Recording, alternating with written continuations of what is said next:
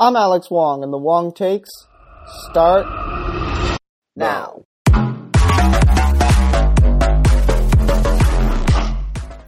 What's up, everybody? It is Monday, February 3rd, 2020, and it's the day after Super Bowl Sunday. And if I sound a little somber, that's because, as a Niners fan, Super Bowl Sunday was kind of rough. But, you know, I saw a South Park meme/quote the other day, or yesterday. Basically says you take the bad with the good, you know? The only reason you feel so bad is because before you felt so good. And this Niners season, I'll get more on it later, but it was a great success. But it's just disappointing it had to end this way, you know? I'm going to provide an analytical recap of this, but, you know, I'm still going to be sad because my Niners lost. But there's really nothing else to talk about. So let's get right into it. The Super Bowl 54 in Miami. The Chiefs 31, the 49ers 20. I think overall, the Super Bowl as an event was a great success. I mean, first of all, it ran off without a hitch. But the pregame was great. I mean, Miami really embraced the Super Bowl again, and vice versa. I mean, there was a lot of highlighting of, Latino culture and everything. And that was great to see. And the halftime show was really entertaining. And that's really all you can ask for. But as far as the game itself went, I'll just get right into it. I mean, two plays really were the difference in this game. At the end in the fourth quarter, with Tyreek Hill taking advantage of a busting coverage and getting that long 44-yard completion on 3rd and 15 where there might have been a hold. Geez, I'm not usually one to complain about the refs, but, there were some really calls that really tipped this game. And then Sammy Watkins beating Richard Sherman, who may have been looking for help over the top. It's hard to really tell.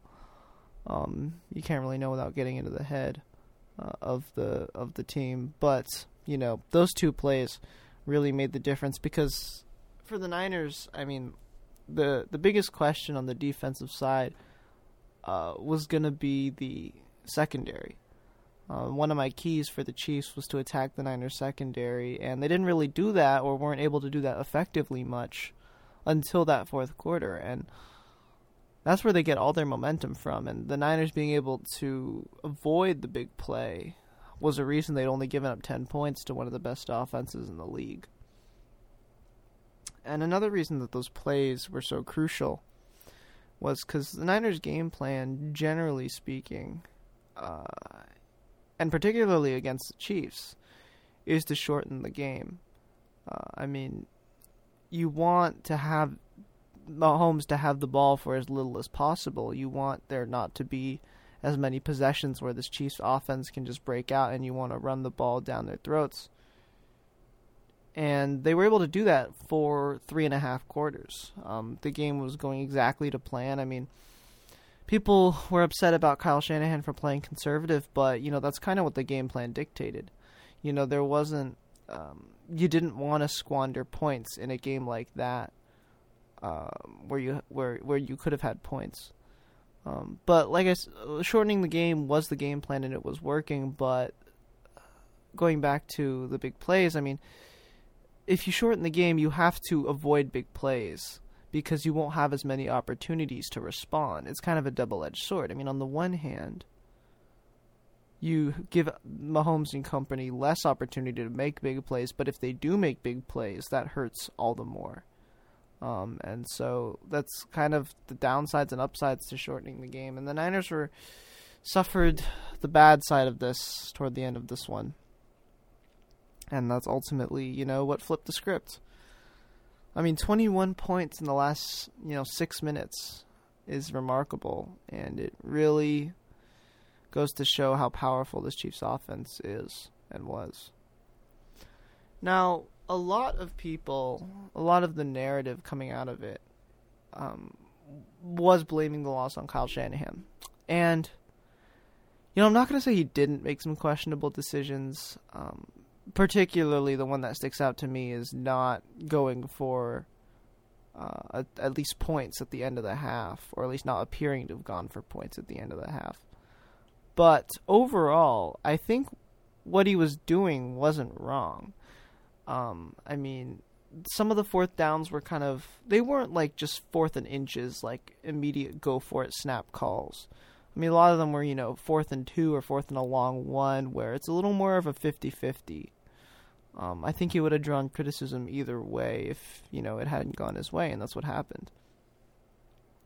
But the offensive plan was working for most of the game. I mean, the two aspects that work for the Niners are run trickery, which they did with Deebo Samuel having a couple of big runs, and Jimmy G getting makeable throws, and that's what he had.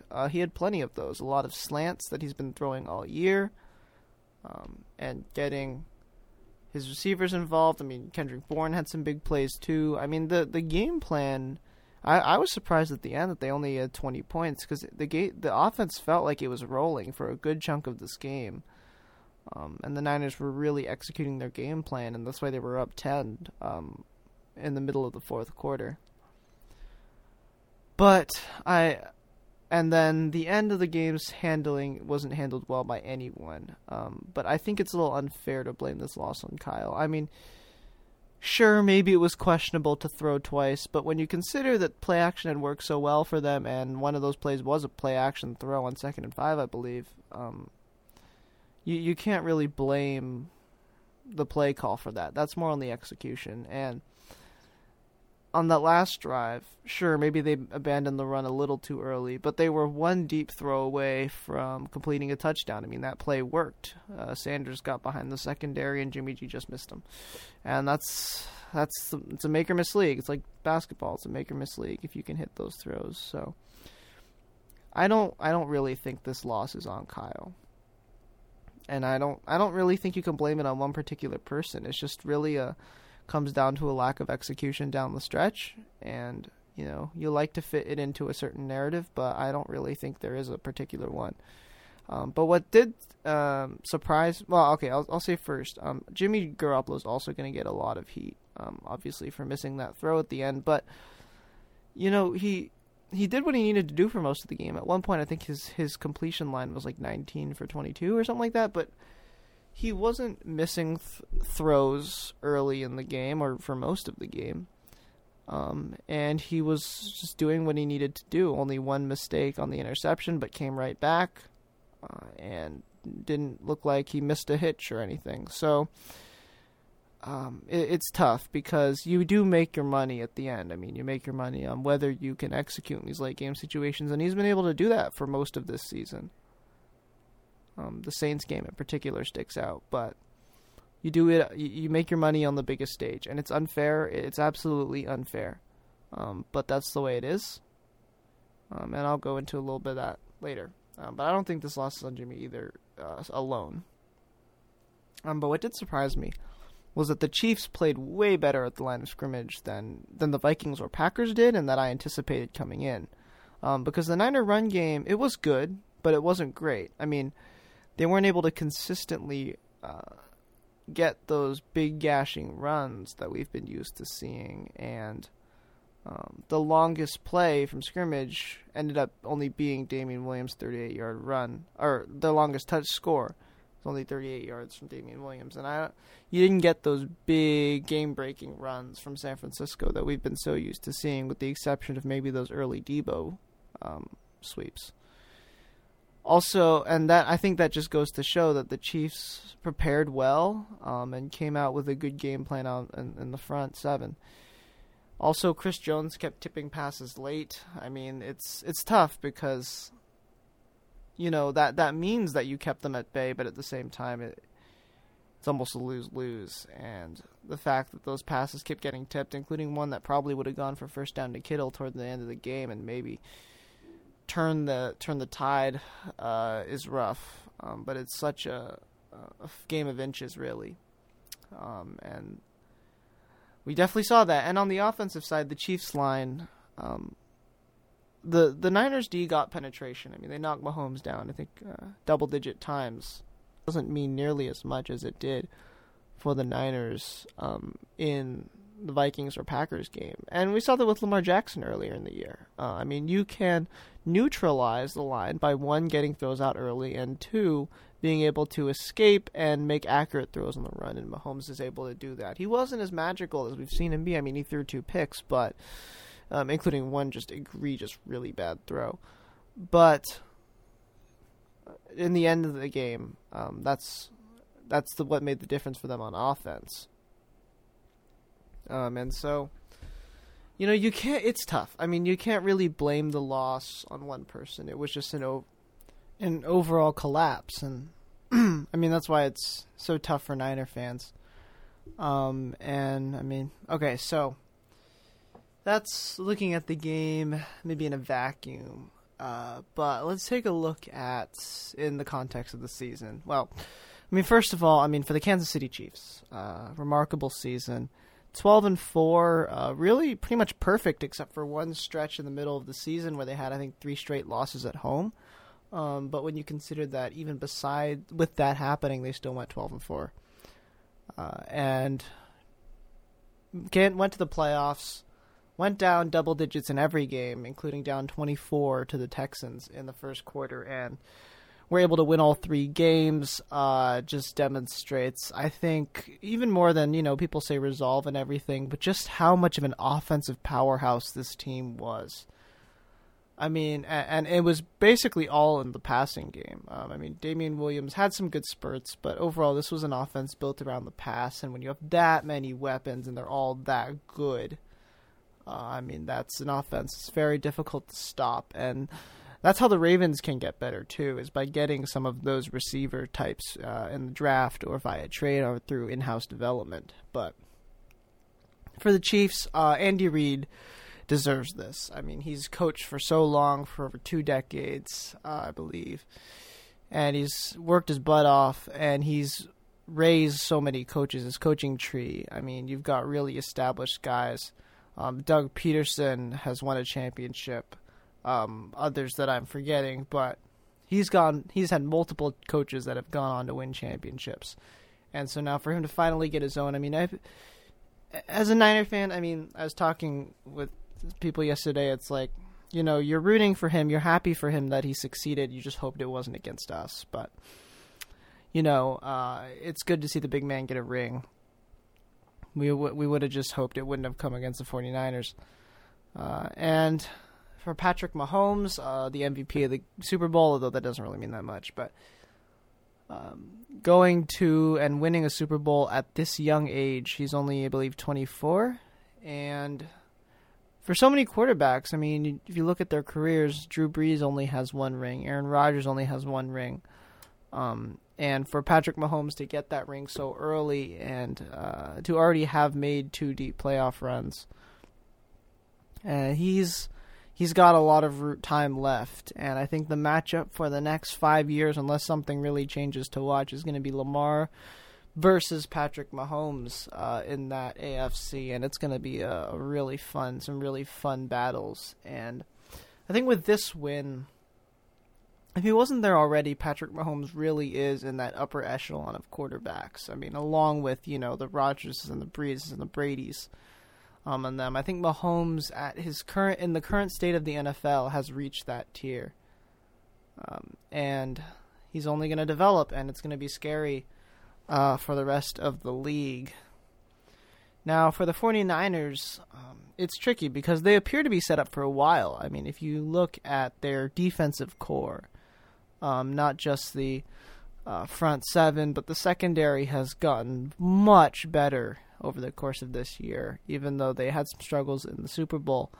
And Robert Saleh is staying, and the whole coaching staff appears to be staying, which will help develop them further. And they've got on the offensive side the stacked run game. I mean, Jerick McKinnon wasn't even on the team this year. He's now kind of just extra. He might not be with the team next year, but you've got Tevin Coleman, who didn't even get as many touches because of Raheem Mostert, and also Jeff Wilson Jr. as a passing down back.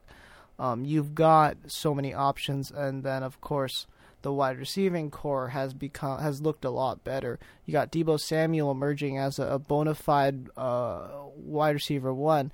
Got Emmanuel Sanders, who's a midseason pickup. You got Kendrick Bourne, who's been a little more consistent of late, and you've got Jimmy G, and he'll continue to develop. So the Niners appear to be set up for a while, and I think the run game and the defense is going to continue to win them a lot of games. I mean, I've no doubt that they have I might come back to bite. This might come back to bite me, but I think they have a pretty high floor just based on their style. And it's really surprising that it only took them 1 year to develop it, to flesh it out to the point that they did this year. But I think, for every team, there's kind of that wall that determines whether they can win a Super Bowl. And I think for the Niners, that quote-unquote wall, even though they were so close this year, is going to be Jimmy Garoppolo's development. Now, part of it, of course, is going to be luck. I mean, if Jimmy G completed one pass, which is not, something that gets changed, or there's a lot of luck to that, whether he hits that throw or not. But a lot of it is luck whether they win the Super Bowl. He could develop a lot and they could still never win a Super Bowl, or he could stay the same and they win next year just because they get some good matchups or whatever. But I think in the broader scheme of things, if you want to talk about big picture narratives, I think his development is going to be something to watch if he can hit more of those deep throws that he didn't hit. He never really had to make as much this year. I think that's a big concern for him, is the deep ball. But he's got a lot of room to grow. I mean, Kyle Shanahan will continue to develop him, and I think he is the key to whether or not this lasts for just this year or 5 years or 10 years. And because, the run game's always in flux, the line will change, but franchise quarterbacks are supposed to be the constant amidst all of that. I mean, there's a reason, Brady has always gone to the playoffs every year. And because he is that type of quarterback. But, it's worrisome because championship situations, particularly in the NFL, are so precarious. I mean, in the NBA, you've got a 7-game series, and games are, they're a little more up to chance than NFL games are, but, generally the best team wins in those series. And that's why you could kind of say when the Warriors lost in 2016, they'll probably be back because they were so far ahead of everyone else, and they probably weren't gonna lose to those teams. And you could kind of just say they'll probably be back. But in football, I mean, there's only 16 games, and each playoff round is only one game, so you never know what's going to happen. I mean, if you take a look at, the Panthers and injuries too, in football in particular. The Panthers 4 years ago made the Super Bowl, didn't get back. The Rams last year made the Super Bowl, didn't make the playoffs this year. So that's another reason this stings a lot, is because you don't know if they're ever going to get back, and you hope they do. I mean, I just said why they're set up to, but ultimately you just never know. But overall, I mean, if you look at San Francisco went 4-12 last year, even though there were close games, still 4-12 is 4-12. And they were projected to do, maybe a little better this year. Maybe their ceiling we thought was like 8-8. But they went 13-3, got to the Super Bowl, almost won. And when you consider all of that, it's an amazing season for San Francisco. And I think that'll become, even more clear over the next few weeks as we back further and away from the NFL season. But, it's disappointing now. But yeah, a great season for the 49ers, and no football until September. All right, quick take. Vernon Davis retires from the NFL. I didn't actually really catch this live because I was kind of just watching it off to the side, but on the pregame show, they did a little Golden Girls skit with Gronk, Vernon Davis, and James Harrison. And Vernon Davis announced he's retiring. So that's cool. After, I believe, 15 years, 14 years in the NFL. Here in the Bay Area, we'll always remember him as a 49er.